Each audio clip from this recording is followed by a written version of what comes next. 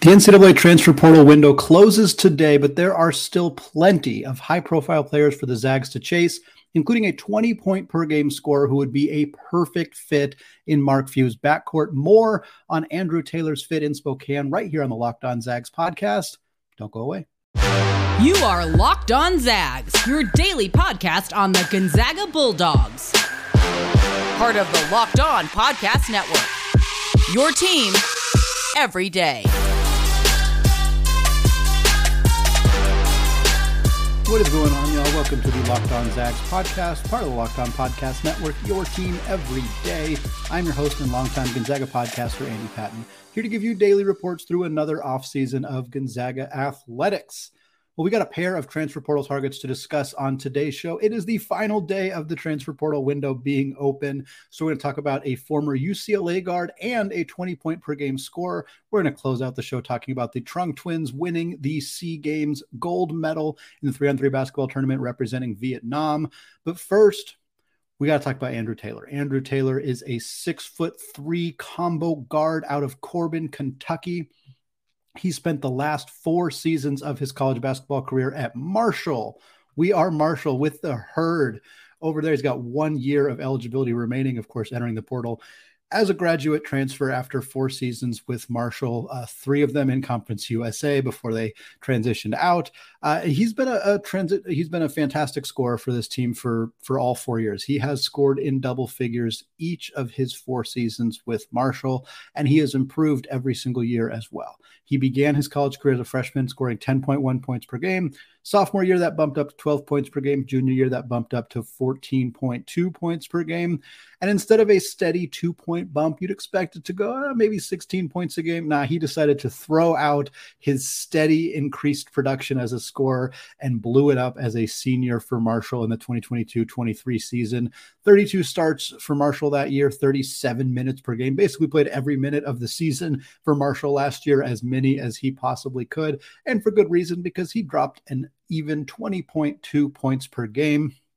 Also averaged 4.7 rebounds and 4.7 assists and 2.1 steals for good measure.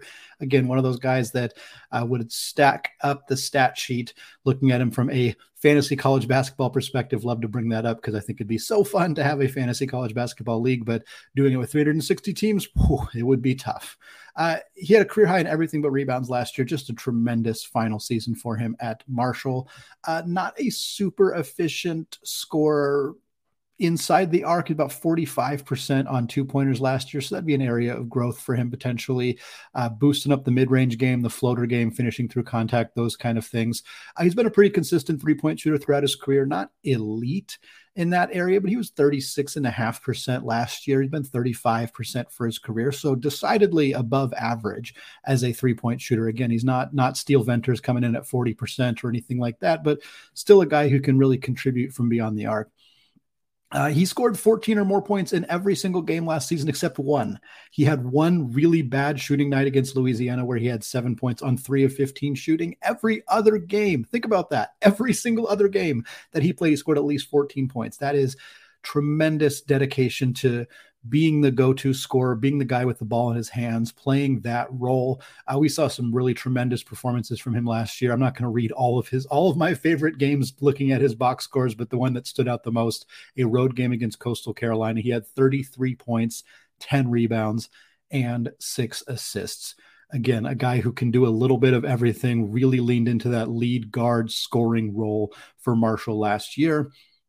Taylor only recently entered the transfer portal a couple days ago as I'm recording this here on Wednesday evening. He has already received interest from a whole bunch of schools. In fact, this list that I'm going to read you right now, these are schools that contacted him within 4 hours of his name being in the transfer portal. Here's that list. Ole Miss, Mississippi State, Indiana, Central Florida, Xavier, Auburn, LSU, Florida State, Western Kentucky, Pittsburgh, Louisville, and Memphis. So that is the list of people who contacted him within his first few hours of being in the transfer portal. He is from Kentucky. I think that is something to keep an eye on. Again, not every player goes back home or goes closer to home when they enter the transfer portal, but it is not shocking to see players do that. Kentucky themselves have not necessarily reached out here, although I think there could potentially be some interest there from the Wildcats. Louisville obviously is a program that might make some sense for him geographically as well. The great Tristan Freeman at Busting Brackets, a former guest here on the Locked On Zags podcast. He writes lists talking about 10 or so teams that might be interested in certain transfers. They're fantastic resources for those of you who have not checked them out on Busting Brackets. His list had a lot of schools that have already reached out to Taylor, but he did list a few programs that are not on that list that I thought we'd shout out here. Florida, totally makes sense that Todd Golden would be interested here. Illinois, Iowa, Kansas State, and Penn State are all also programs that I think could make some sense. Kansas State just adding Tyler Perry out of North Texas. I'm not sure if they'd go after another mid-major guard who's a similar size, but I think there could be a fit there as well, depending on if Taylor wants to play off the ball, which we'll talk about momentarily. I decided to tack a few other teams on here as well. I think Arizona and UCLA certainly could make some sense depending on what happens with Tiger Campbell for UCLA, but Amari Bailey is gone. He's not coming back. He's in the NBA draft process. Arizona does have guards that they can rely on to play that role, but I think more guards, more depth is going to help them in a significant way. Andrew Taylor's a guy who could, I think, really supplement what they need on that roster. So the role at Gonzaga, and this is a conversation that is always a tricky part to figure out for the Zags right now in the portal, especially as we look at some of the higher profile players that are still available in the portal. Is Gonzaga, they don't want to lie to anybody. They don't want to, overrepresent what that playing time situation might look like, but it's hard to convince guys to come into a situation that may not be as lucrative. I mean, Taylor's played 37 minutes per game last year. I don't think there's a single school on this list that is offering him an opportunity to play 37 minutes a game next year. I don't see it. But most of these schools are probably going to offer him a guaranteed starting job. And I'm not sure Gonzaga would be able to do that. I don't think Mark Few is going to move Nolan Hickman to the bench. I have seen it suggested. I have seen people who, and certainly when they add a point guard like Ryan Nembhard, it's understandable why you would think, well, Hickman's a point guard and they added a better point guard, so isn't he going to go to the bench? Maybe. I think that sets a bad precedence. If you have a guy who you've developed for 2 years and you've kind of had the plan for him to be a backup as a freshman, a starter as a sophomore, reverting him back to a bench. I know Hickman had his issues last year, his faults, I understand that, but I think it sets a really bad precedent. And I think it would hurt Gonzaga from a future recruiting perspective. I think it would hurt Gonzaga from a transfer portal perspective. I think it's not worth doing unless Hickman totally does not deserve to play, which is not the belief that I have, as many of you. For you everyday listeners, you know that I am a strong believer in Nolan Hickman, and I think shifting to an off-ball role alongside Ryan Nembhard is going to help him excel in Gonzaga's offense. But it's hard to see a 6'2", 6'3" Ryan Nembhard, a 6'3" Nolan Hickman starting. And then I don't think you also find a starting spot for Andrew Taylor, who is also 6'3". So one of those guys is going to have to come off the bench. It's not going to be Nembhard. I don't think it's a good idea to push Hickman into a bench role. And I have a feeling Andrew Taylor is probably not looking to go somewhere to play off of the bench. Having said that, Malachi Smith was a 20-point per game scorer at Chattanooga. He came to Gonzaga. He came off the bench. He won WCC Sixth Man of the Year and played a really excellent role for Gonzaga as the season went on. Could Andrew Taylor fill that role? Absolutely, especially if Malachi Smith decides not to return to Gonzaga. I think Andrew Taylor would be a fantastic fit in that same role. Bigger bodied guard, can score at will, has shown rebounding chops, has shown some defensive instincts, has a good outside shooter. I think Andrew Taylor would fit that role really well. He would have to want to do that. And that is where I think that the conversation could stall out. If Gonzaga approached him about that, used Malachi Smith as an example, explained the role that they have in mind for him, I'm not sure he'd want to do that. Maybe he does. Maybe that would be great because, you're also, hey, here's an opportunity to play big minutes on a team that's competing for a national championship. Like, that's a pretty good sell. He wasn't competing for a national championship at Marshall, but these other schools that are in this list here might be able to offer him more playing time, more consistent guaranteed, a more guaranteed role on the roster. And I think that's going to hurt Gonzaga in terms of approaching him, in terms of trying to convince him to come to Spokane for his final year of eligibility. But I think the fit is really good for both sides. I'm just not sure if he's going to necessarily see it that way.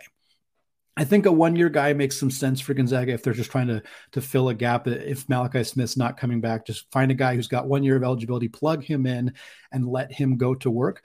But I also think there's a reasonable expectation that maybe Gonzaga should go after a guard with 3 or 4 years of eligibility remaining, a guy who they could maybe develop slowly instead of a guy who wants to come in and play big minutes right away. if that's the direction Gonzaga wants to go with this last roster spot or one of these roster spots, depending on what happens with Malachi Smith and Anton Watson, I think there's a really, really good opportunity to add a player like that in an international prospect who just hit the portal after 1 year as a reserve guard at UCLA. That's Abramo Canka. We're going to discuss him as a developmental piece for Gonzaga's backcourt after a word from today's sponsor, Built Bar. If you're looking for a delicious snack, but you don't want all of the sugar and calories, then you need the best tasting protein bar ever built. You have got to try these. And if you're like me and you want to make healthier snack choices, but you don't want to compromise on taste, then I've got just the thing for you, Built Bars and Built Puffs. Built Bars are healthy and they taste amazing. Seriously, they taste so good, you will not think that they are healthy for you. They come in unbelievable flavors like churro, peanut butter brownie, and cookies and cream. And I'm not sure how Built does it, but these bars taste like candy bars while maintaining amazing macros. You will not believe that they are healthy for you. They only have 130 calories, 4 grams of sugar, and a whopping 17 grams of protein. And now you don't need to wait around to get a box. For years, we've been talking about ordering your Built Bars at Built.com, but now you can get them at your local Walmart or Sam's Club, while you can still get specialty flavors available at Built.com. That's right. Head to your nearest Walmart today, walk to the pharmacy section, and grab yourself a box of Built Bars. You can pick up a 4-bar box of cookies and cream, double chocolate, or coconut puff. And if you're close to a Sam's Club, run in and grab a 13-bar box with our hit flavors, brownie batter puff and churro puff. You can thank me later. Built Bar, a proud sponsor of the Locked On Podcast Network.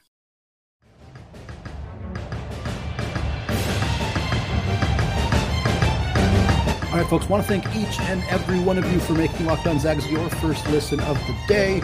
And for you everyday listeners, we're going to continue to keep you updated on transfer portal news going into next week. But Friday of this week is going to be an episode discussing conference realignment, a couple dream scenarios that I have for conference realignment. Of course, next week we'll get back into the transfer portal conversation as we see more players entering the portal in the final few days. By the time you're listening to this, the portal window might have closed, but there's going to be a ton of action in the next few days as we see players kind of figuring out what they want to do with their college basketball seasons next year. Right now, we're going to talk about another transfer portal option for Gonzaga, a player who is very different from the player we just discussed in Andrew Taylor. Andrew Taylor is a experienced veteran combo guard who would come in immediately searching for big minutes, wanting to play right away because he played 37 minutes a game last year. This other player I want to talk about, Abramo Canka, is kind of the exact opposite. He has very little college basketball experience and would be much more of a developmental piece for Gonzaga to kind of grow and develop in the background and maybe unleash in a year or two. Canka is a 6'6" wing from Genoa, Italy. He was a 3-star prospect. He was the top-ranked player in the country of Italy when he committed to UCLA. I think trying to use 24/7 or On3 or ESPN or anybody else, their rankings for international prospects, you kind of just got to throw them out. It's not their fault. I don't know how they could possibly try to compare players in Italy and Japan and anywhere else in Europe to players here in the United States. It's just not really feasible or possible for them to do. It's why Domantas Sabonis was considered a not top 100 prospect. Same with Rui. Same with, pretty much all of the rest of Gonzaga's international prospect additions. So I don't really take that with this. I don't really have that mean all that much. He was the best high school player in Italy, and he went to UCLA. That probably tells you enough to give an indication that he's regarded as a potentially highly impactful basketball player. He didn't really show it in his first year at UCLA, although I don't think that was necessarily the plan. He played in 22 games for Mick Cronin and the Bruins, 5.4 minutes per night. Looks a lot like what you'd see from a Gonzaga player who only plays in garbage time. Most of his production came against teams that aren't very good. He finished the season averaging 1.5 points and 0.7 boards. He did shoot 5 of 10 from 3. Not a big enough sample size to really glean a whole lot from it, especially since a lot of those came at the very end of games. But it's not nothing. I'm more encouraged by him shooting 5 of 10 from 3 than if he'd shot 1 of 10 from 3. Let's put it that way. Do I think he's a 50% three-point shooter? No, of course not. But there's something there. 6'6" guys who can shoot a little bit are definitely going to be valuable.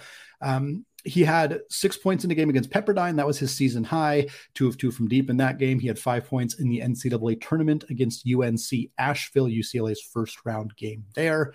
Looking ahead to who is interested, I'm recording this just mere hours after he officially entered the transfer portal. Kanka's name came into the portal 2 hours later. I hit the record button here. So we have not seen a list. We have not seen a group of teams that may or may not be interested, a group of teams that have reached out, any of that stuff. Maybe it's happening behind the scenes. Maybe it's happening right now as I'm talking to you on Wednesday afternoon, but it's not something we have seen fully developed yet. But there's a lot of teams that could make some sense here. Gonzaga and Arizona makes sense because they have had this affinity for international prospects in the past. So has UCLA, which is part of the reason Canka landed there in the first place. But it's hard to ignore that both Mark Few and Tommy Lloyd could be interested here. Illinois is another team that has a lot of international prospects, including a class of 2023 player, Niccolò Moretti, who is from Italy. Is that going to be a big enough driving factor for Canka to go there? Probably not necessarily, but it's not nothing. It's at least worth acknowledging. I think at this point, this is pretty wide open. I think some mid-major schools are going to get involved in trying to convince him to come to a program where he can play right away. It is also worth pointing out that Canka is listed at 21 years of age, so he's a little bit more like Yo for Gonzaga on the South Korean player because he's not 18, the way the traditional freshman would be, or I guess he'd be 19 at this point after playing his freshman year. He's 21, maybe 22 by the time the season starts, so a little bit older prospect, which maybe curtails the vision I have for him as a Gonzaga player, as a more developmental prospect. But it's one to keep an eye on. Again, Arizona, I think, makes some sense here because Tommy loves his international guys, because Nico Mannion is from Italy, one of the more prominent Italian-American basketball players in recent memory, went to Arizona. So that's a school to keep an eye on. But I think for Gonzaga, there's an opportunity here to really kind of convince Canka to come to the program, develop behind the scenes. He might not necessarily play a big role next season, but he could be a guy. I mean, look, Gonzaga's track record with international players is stunning. Rui Hachimura is an incredible example of a guy who spent 3 years at Gonzaga, blossomed into a superstar, and is now playing NBA playoff minutes for the Los Angeles Lakers. Joel Ayayi's NBA career hasn't quite panned out, but 3-year guy as well, sat out a year, played a small role 1 year, exploded into a much bigger role, and then has played in the NBA since then because of that. Like Gonzaga's Killian Tilly was more ready to play at the college level than those two guys. He played legitimate minutes as a true freshman, but he still grew and developed and got significantly better throughout his college career as well. Gonzaga has such a rich track record. I even mentioned Domantas Sabonis. There are so many more that could be talked about here in this conversation, but they have such a good track record of this that I think they can really sell a player like Canka on coming into this program. And they have international players coming in Tui and Yo. They have international players they're recruiting right now, some of those guys who are probably going to end up committing to Gonzaga in time. To me, I think this makes a ton of sense if he is willing to come into a program where he is not going to be playing even 15, 20 minutes a night. I don't think that is necessarily what his role would be. I envision him being a fourth guard. And this is me envisioning him being a fourth guard, potentially even with Malachi Smith out the door. I think it would be a situation where Ryan Nembhard, Nolan Hickman, Dusty Stromer would all play more minutes than Canka. He would be the fourth guard. I think he would also kind of be the backup three. In a sense, he could back up Steel Venters in that role. They could play some more 3-guard lineups in that situation. Again, he's 6'6", so he is a guard, but I think he's capable of playing a bigger guard role, maybe even playing the third guard in a 3-guard lineup with Nembhard and Hickman, where they're both a little bit smaller, but he's big enough to kind of fill that role for the Zags. I think that's kind of the general role. Sharpshooter off the bench is something that I tend to keep in my notes of finding players who could fill that role for Gonzaga because I think it's very valuable. He has 10 career 3-pointers to his name, so I don't know if we can if we can rely on that necessarily being a role for him right away. But as a developmental guy, hey, come in here, learn our system, learn our offense, work your butt off in practice. You get to go up against guys like Nembhard and Hickman and Venters and Anton Watson and Graham Ike and all those guys, and learn and develop and grow and, have other international players around you that you can kind of relate to and interact with and talk to. And then maybe a year from now, maybe 2 years from now, you're a guy that all of a sudden is playing 25 minutes a night, that's out there doing fantastic stuff, potentially going into the NBA. There are very few programs that can offer that kind of path and prove, hey, we have done this before. Gonzaga is one of them. UCLA is one of them, but he's obviously choosing for whatever reason to leave that program at this time. Arizona is another one. Again, I think there's going to be more schools interested here than just those three, but it's hard to not focus on Gonzaga and Arizona, knowing what we know about how those coaches love to interact with and develop and grow international players in their programs. Well, the Trung Twins won a gold medal. Speaking of international Zags, they won a gold medal in the SEA Games, the Southeast Asian Games, representing Vietnam in a 3-on-3 women's basketball tournament. More on the Trung Twins taking home the gold and what it means for Lisa Fortier's team coming up right after this.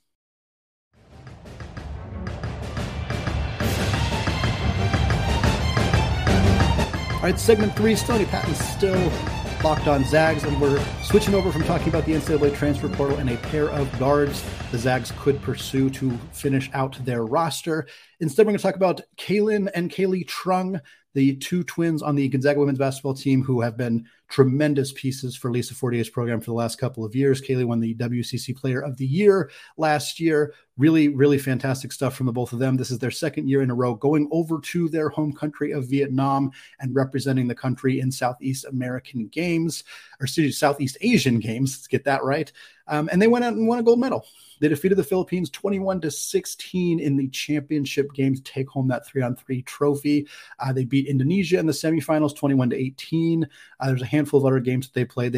Their first game was against the Philippines in the pool series, and they won that one 21-19 in overtime. So that was a really close matchup for them.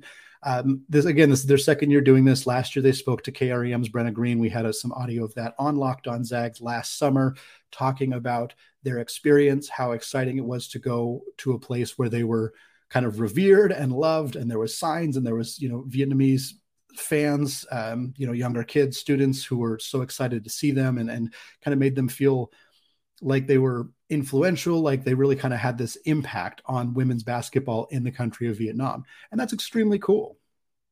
Like I can't imagine doing something that I love and having an entire country of people be like looking up to me and supporting me in that. And for Vietnam, a country that really doesn't have a ton of basketball background, not a lot of basketball history, and really not a lot on the women's side as well, for them to be these kind of figures, this important part of Vietnamese women's basketball history, like a key part of it, is something that nobody can ever take away from them. I mean, it's something that no matter what happens for the rest of their careers, whether they do well at Gonzaga this year, whether they fall off, that's very unlikely.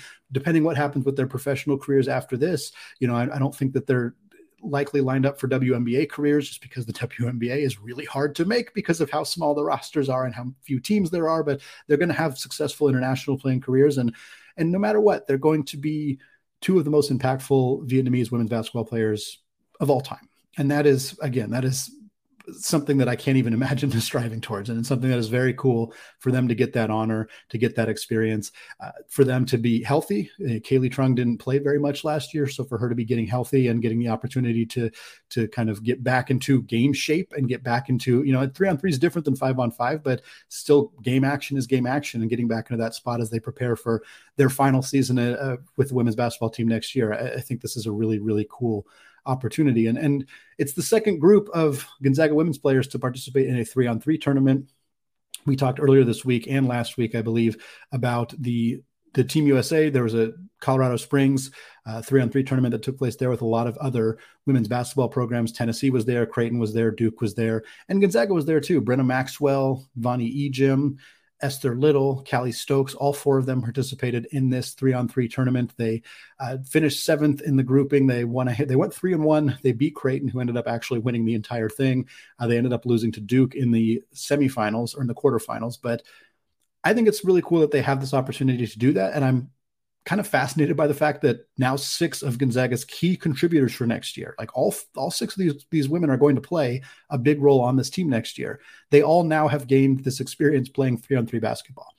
3-on-3 is different than 5-on-5. And obviously it's not like a weekend of playing 3-on-3 basketball is going to really change anything, but as they kind of continue to get familiar playing with each other, continue to grow that relationship, like your relationship on the basketball court is really impactful and important. And for the women's team, one of the biggest things we've talked about this offseason for them heading into next year is continuity, because they're returning so much talent. The only significant loss they've suffered so far is Michaela Williams, who was the starter last year, entered the transfer portal and went out to Cal. But for the most part, they're going to return 90-something% of their minutes and their production from last year, and now they're continuing to play together in the offseason as well. I think you got to be excited if you're Coach Fortier about what this means for this team, the camaraderie, the collusion, the just overall relationship that they're continuing to develop as players, as friends, as family, all of that stuff, and getting to do so for the Trunk Twins, getting to do so while representing their home country, while taking home a gold medal is just beyond cool. It's a really, really exceptional opportunity for them. I'm so happy for them. I'm excited for them. I'm looking forward to getting an opportunity, whether it's me or somebody else in the Spokane media, to get a chance to kind of talk to them and learn about what this experience was like, because I think it's something really, really cool that no matter what happens for the rest of their college career or basketball career in general, again, nobody can ever take this away from them. Well, that is going to do it for me today. Friday, we're going to have an episode talking about conference realignment. Spoiler alert, I am going to record that here very shortly because I'm going to be out of town on Thursday and Friday. So the last day of the transfer portal is stuff we will cover on Monday going into next week. If there are any big players, big updates that happen there, just know that it won't be in Friday's episode, but we will cover that stuff as soon as next week right here on the Locked On Zags podcast. Again, available wherever you find your podcast. It is also available on YouTube if you have not done so yet. Just go to youtube.com, search Locked On Zags, hit that big red subscribe button. We're getting closer and closer to 1,700 subscribers, an unimaginable number to me. So I want to thank every single one of you who has done that and encourage all of you everyday listeners who haven't to go do so when you get the chance. All right, thank you all for listening. And as always, go Zags.